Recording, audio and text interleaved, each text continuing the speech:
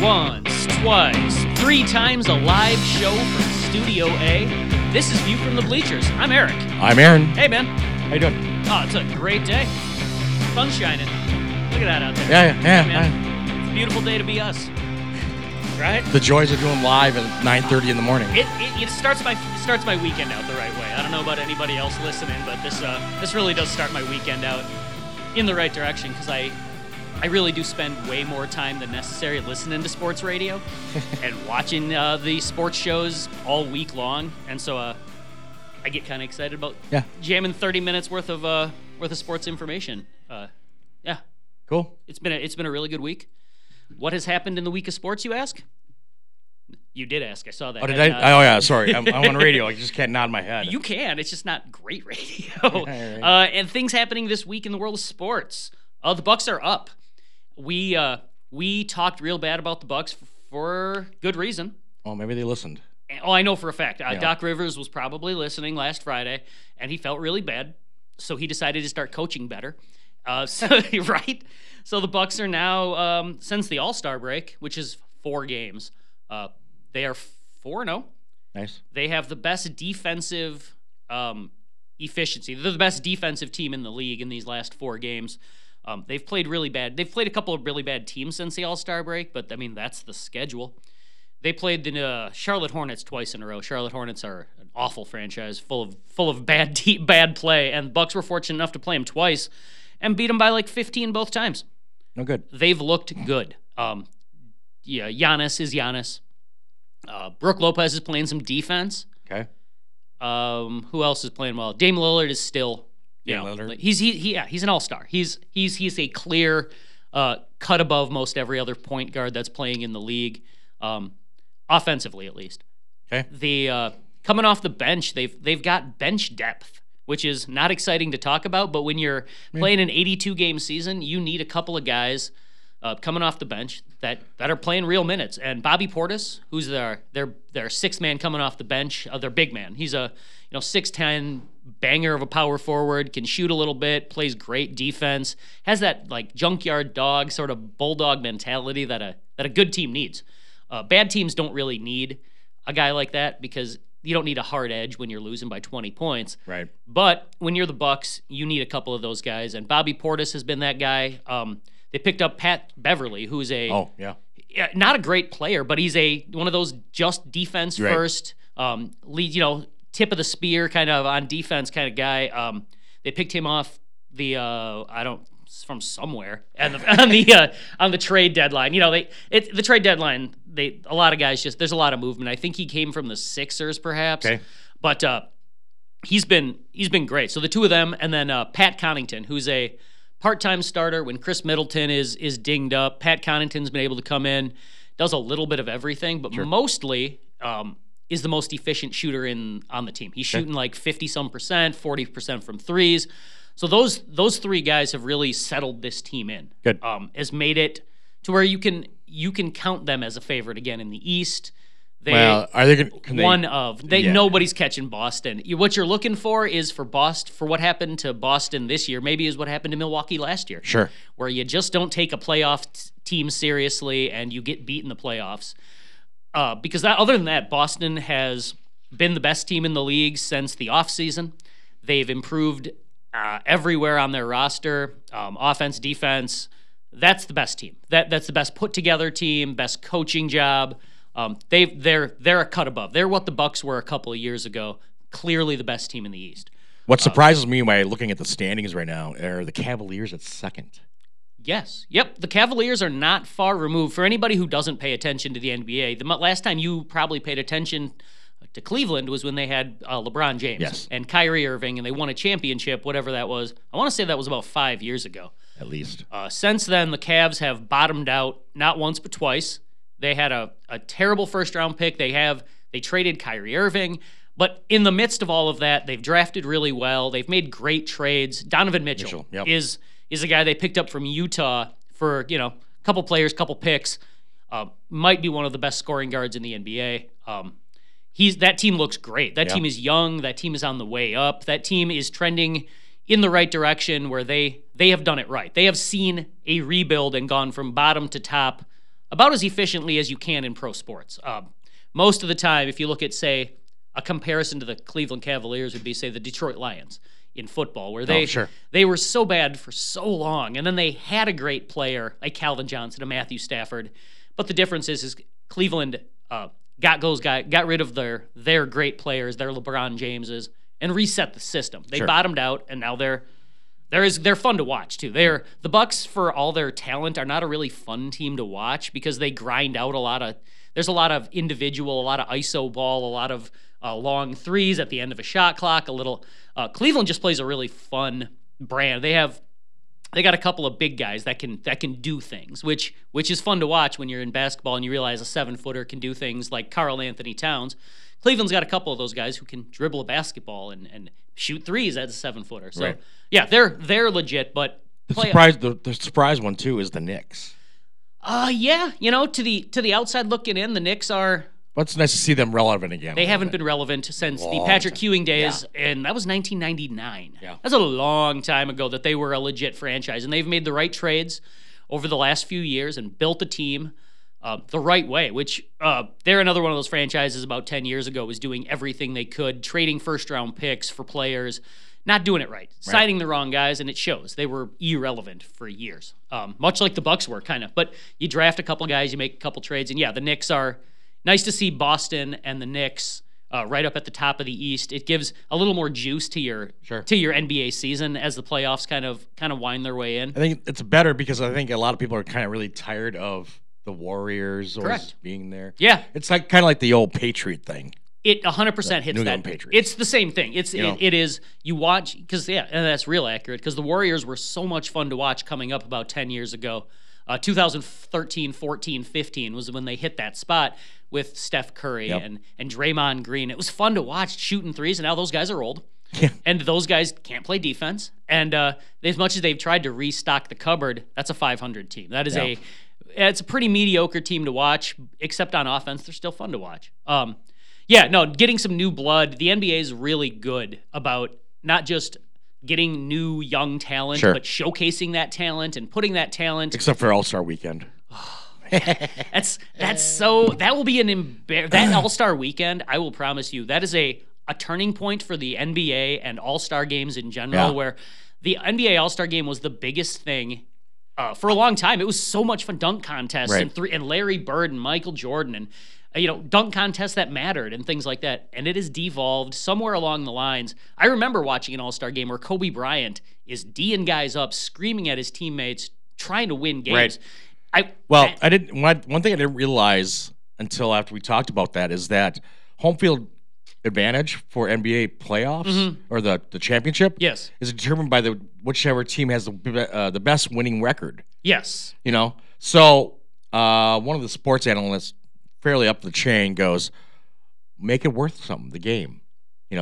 Whoever wins, that team gets the home field advantage. And I'm like, we were talking about that last week. And like I said, it puts a lot on an all-star to say, hey, we want your rival team to get the champion, to get home court advantage in the playoffs. So we want you to try extra hard. I don't think that's going to move the needle for a guy sitting out of the playoff bubble. I don't think... I know money doesn't do it. These guys are doing well. Most of those All-Stars are going to be on playoff teams. Every team gets, give or take, you've got an All-Star team. If you're good, you're going to be an All-Star. It was Damian Lillard for years was an All-Star for Portland, and that team was mediocre at best. So, no, for me, I don't think you can fix players not being concerned about winning. Like, it was brought to when I was watching some of these shows, you're listening to former NBA players say, when they go to summer league games or summer tryouts and they're working out, summer workouts are so intense. The summer workouts that these guys put each other through and playing against NBA players is stronger than practices, stronger than in the game. So these guys have that competitive bone when they want to turn it on. And there's no reason for them to turn it on in an all-star game, right? I'd still like the 3-on-3 and multiple courts and you get one full court. I would love nothing more than to watch a 3-on-3 tournament. Could you imagine a LeBron James, Steph Curry, and Giannis on a team?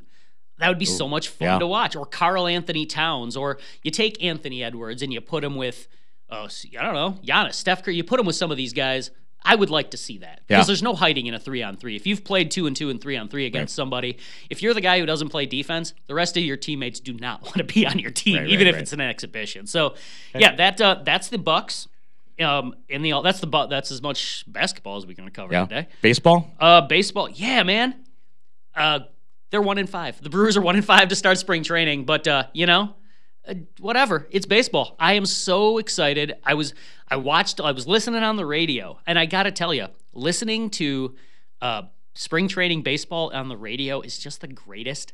If nobody else is doing that this week, please feel free. Find it on any of your AM stations. Listening, you get to There's listen. the problem, AM. AM travels, and AM travels pretty well. You can listen to Brewers radio.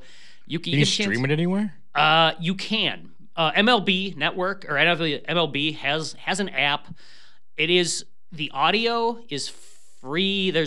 Otherwise, it gets a little spendy to watch a lot of baseball. And honestly, watching baseball again for the third year in a row, super hard to do with the Brewers because Bally Sports Network has done an awful job of being able to present their product. But Brewers are 1-5 to start spring training. But like I said, oh well. In that 1-5 stretch, you're seeing no pitchers are pitching over 1 inning. Interesting. And even when they're getting shelled, because some of these guys are, not major league caliber players on either team, right? Right. So occasionally you'll get a pitcher who doesn't have major league stuff, and he's going against guys who are major league ready. It's easier to hit a baseball than it is to throw a baseball. Pitch a baseball, I should say. That's the general rule. I could throw a ball. You could never hit you would never hit a curveball. But that being said, you could never throw a curveball. That's the thing is you'd have a better chance hitting a curveball than throwing a curveball, and that's kind of where spring training lies for a lot of the for at least first couple weeks of spring training, and it's now about a week and a half, 2 weeks in.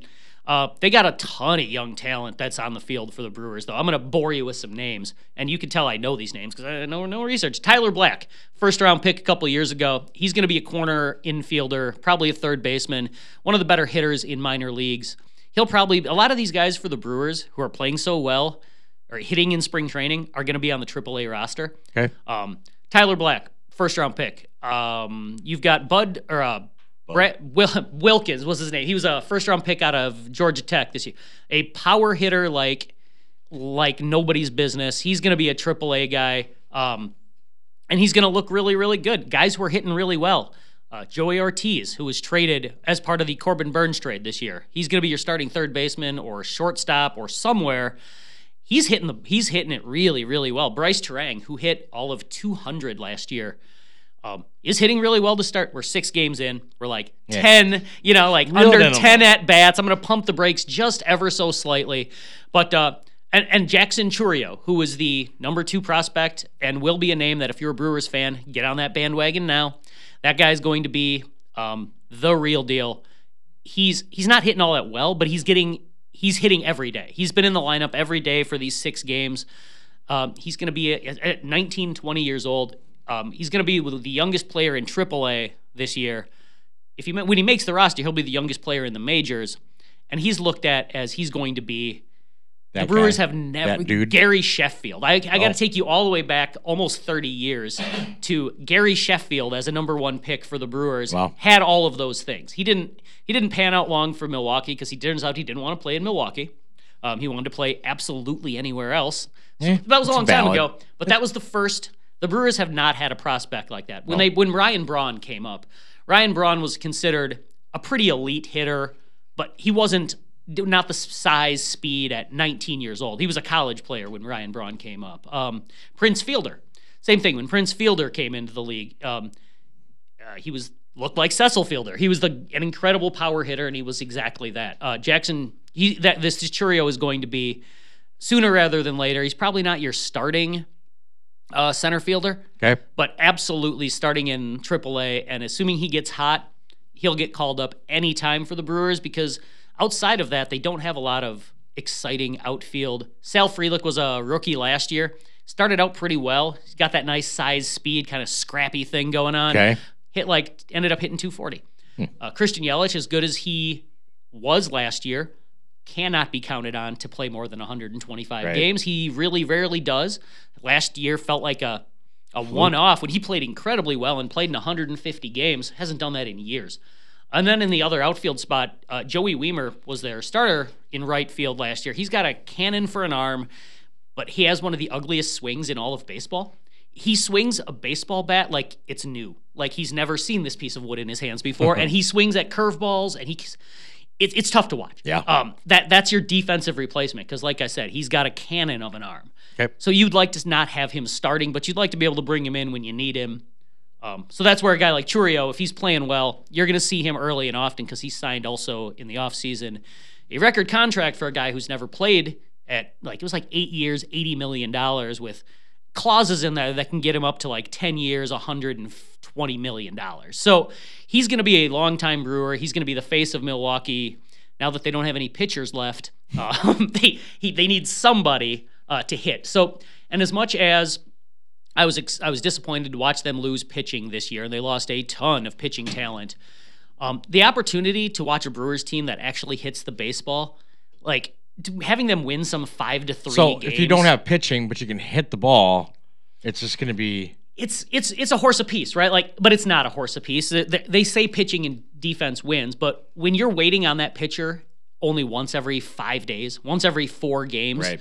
You're waiting a long time for the opportunity to win a game. Whereas if you're a hitter and you've got hitting, it keeps you in every game. It allows you when your pitchers don't have it, because this gives you a chance to win. You can win some 7-6 ball games. The Brewers basically last year, it was if they scored over 5 runs, they were going to win like 80% of the time. Right. But if they scored under 4 runs, they lost nearly 80% of the time. When you don't score as many runs, you usually lose. But I mean, like that real fine, like if they didn't hit, they weren't winning. And then when their pitchers were on, they were unstoppable. So, yeah, it's like I said, it's real early. It's a six games into I think they play about 20 games in the month of March. When does regular season kick off? You're right around April 1st. Oh. I want to say it's the first weekend in April. Is that first Monday in April? Okay, I think would be the first. God, I'm gonna look real. It might even be longer than that, but the 8th is the first Monday. Okay, so maybe somewhere in that. So you've got a whole month, and right now in spring training, you've got a 90-man roster. So for the Brewers and every other team, you've got your best, your mediocre, your young talent, your crafty veterans brought back on a 1-year prove-it deal. Next week, they powers that down to 70, and 20 of those guys go to, say, rookie ball or off-season training or wherever they go. And then by the last 2 weeks, you're down to just your 40-man roster, which is then you're getting to your best players. And then from there, you're seeing these guys are going to be AAA, so they're not going to be playing as much in the last couple weeks. And because you want to get your major league guys their reps. Mostly you want to get these pitchers to be able to pitch 5 and 6 innings by the time the season starts. Because right now they're at an inning. There isn't a pitcher who pitches more than 1 inning, whether he strikes out everybody or he just gets shelled. 1 inning is their limit. So, all right. So we'll go far deeper down every single week into this Brewers rabbit hole. I promise. We're going to end up talking about the Twins too. Don't worry. We'll see. It's on my way down. We didn't talk about the Timberwolves either. Do we have to? No, they're still number 1. Yeah, that's really easy. It's just really weird for me to say that for that team. Again, they haven't been relevant. Talking about the Timberwolves as a relevant team is Kevin weird. Kevin Garnett back then. That's so long ago. I mean, Kevin Garnett was one of my favorite all-time basketball players, and that Timberwolves team was fantastic. I liked Sam Cassell, and I love Latrell Sprewell, and even Wally Zerbiak. These were Al Jefferson. I remember these guys. These were irrelevant Timberwolves teams. Yeah, how about next week we devote a little more time to this number 1 ranked. We by you? Oh, you can. I mean, if you can bring some notes, I have 2 notes. I don't know how to write. Well, I know. I'm trying to just type. And barely. I've watched this typing. You're keeping it afloat, so I'm happy about that. What else you want to do? NFL maybe? Well, yeah, the NFL Combine is going on this week. So if you're not a sports fan, the NFL Combine might be the most boring and most irrelevant part of a very irrelevant offseason. However, I love the NFL, and football is fun, and the NFL Combine really is. I've been to some cattle auctions. Sure. In my day, you may have as well. Yes. Where you're looking at, that's some good marbling. Look at the muscles on that guy. That's kind of what the NFL Combine is everybody gets lined up, everybody gets measured by the same guys in the same spot, and they get to figure out how high you jump, how fast you run, how personable you are. These how interviews. Agile. I was watching it yesterday. Oh, yeah. And watching those big, these are Did you watch it? There was a guy who set the world record broad jump. Oh, I didn't see that. Last year at the Combine. He was like a cornerback. Sure. He set the world record for the broad jump. You know, some of these, you're watching, and if anybody out there is 270 pounds, and they can run a 4.5 40. If you can run 40 yards in 4.5 seconds, I want to watch. Yeah, I will pay money just like I would pay an NFL player. That's a lot. That's a lot of mass to be going that fast. And honestly, the whole combine thing is kind of a sure, because it doesn't go into. Look at Brock Purdy. Correct. Some guys do slip right through, and that gives teams the opportunity to say, oh, we're going to get that guy. There's a lot of people that go, oh, ooh, look at it. He's so fast. Yeah. But he turns up. There was a guy, what was his name? Big lineman. He ended up going to Kansas City. He ran like a 4.46. Dontarius Poe. Yes. Was a few years ago, and he played 8 years in the league, but they took that number, and he became a first-round pick because of it. Yep. He was okay. It's amazing when they take those guys, too, when they say these are can't-miss prospects. And you just know. Like they're talking 6 wide receivers in the first, or 6 quarterbacks in the first round, maybe. Possibly, which means maybe 5 or not, whatever that number is. One of them is guaranteed to be an All-Pro, but one of them is also guaranteed to be a bust. And it's really interesting to figure out which one of those guys, because on paper, none of them are a bust, right? Like I could say J.J. McCarthy is going to be the next Tom Brady based on his lineage and based on his skill set. Right. I could say that I don't know, the Caleb Williams is going to be the next Patrick Mahomes. But he's going to Chicago. Exactly. So that's the other thing is half of it is, yes, they got to have natural talent. They got to be able to do certain things. But in the other half, you got to go to a system that works. Right. That knows how to develop you and use what you're, So Chicago's not. And again, we're going to have to spend, because we run short. I would love to spend some time talking about the interesting situation that the Chicago Bears have put themselves in with the wheelings and dealings over the last couple of years. Most great, a couple not great. But they've put themselves in a position to not only draft their franchise quarterback, but have another first-round pick and trade their current quarterback for real assets. Most of the time you're trading a quarterback, it's for a low-round pick because you don't want him on your team. And they're saying possibly today they're going to have a trade. He might be traded for a third-round pick to an Atlanta. They're asking second, I think. Okay. Well, considering what has been traded for a second-round pick considering lately, what Atlanta doesn't have. And considering what, like, Chase Young was traded for a third-round pick. Montez Sweat to the Bears was traded for a second-round pick. Chase Claypool was traded to the Bears for a second-round pick. So a second-round pick, if you're Atlanta and you get your franchise quarterback, or at least you kick the can down the road one more year of needing a franchise quarterback, roll with it. But it's a really interesting position that Chicago has found themselves in, where most teams with the number 1 pick won 3 games, have no infrastructure in place for anybody to succeed, is why they're so bad. That was the Bears 2 years ago. Yeah, it's still the Bears. And now they've... they got...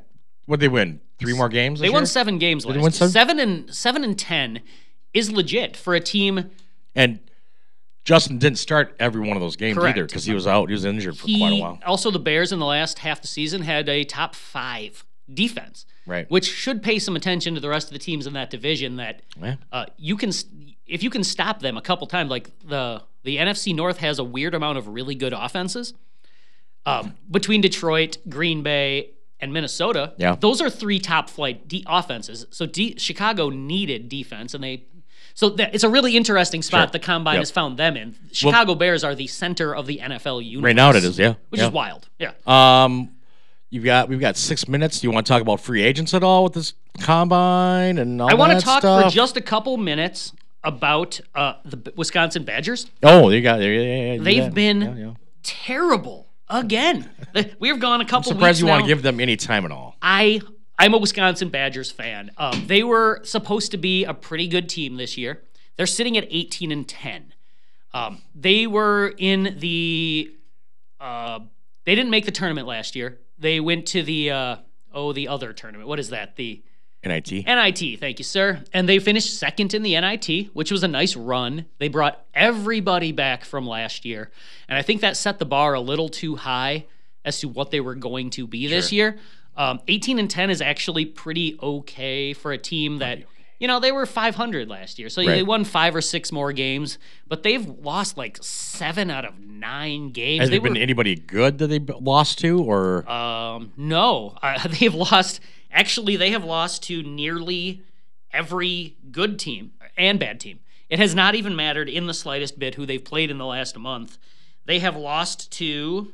Let's see. Is it coaching? Is it... I mean, yes. At this point, I watch this coaching because coaching in college sports is so tied to recruiting. Yep. It's in the pros, the general manager is doing the recruiting, right? Okay. In college, the guy who's coaching you is also the guy who comes to your house and says, please come here. We need you on our team. So a lot of these are just, they don't have the horses to win, which is disappointing. But like they've lost to Indiana. Indiana was at 500. Maryland, they barely beat. Iowa's not very good. They lost to Iowa. Rutgers, they got tossed by Rutgers by 22 points like a couple Saturdays ago. They lost to Michigan. Michigan is a rival, but Michigan isn't good this year. Michigan lost a lot of talent, and they shouldn't be very good. Wisconsin is losing games to subpar talent, which they have some talent. Steven Crowell, big old guy from Lakeville. Chucky Hepburn, one of the better defensive players. Tyler Wall's a fifth-year senior. They've got shooting. They're missing something. Sure. They're gonna make the tournament, which keeps Greg Gard, their coach, into a job. Because by the numbers, he's one of the better coaches in Big Ten history. He's one of the fastest to 100 wins, only behind guys like Bo Ryan and Tom Izzo. He's done it correctly. But he was a direct, kind of like how Barry Alvarez had a real hand in hiring Paul Chryst. Yeah, yep. Greg Gard was the assistant coach for Bo Ryan. Bo Ryan. And Bo Ryan's a future Hall of Famer.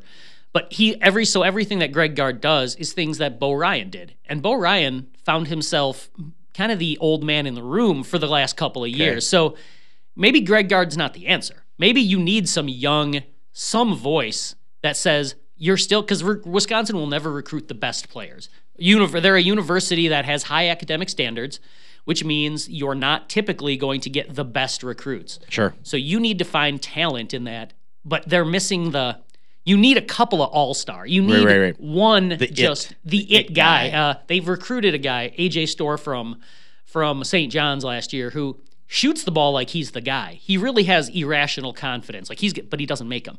He takes the shots, doesn't make them, right? Like you've got guys who want to play scrappy defense, but they're not athletic. So they're real scrappy, and then they still get beat.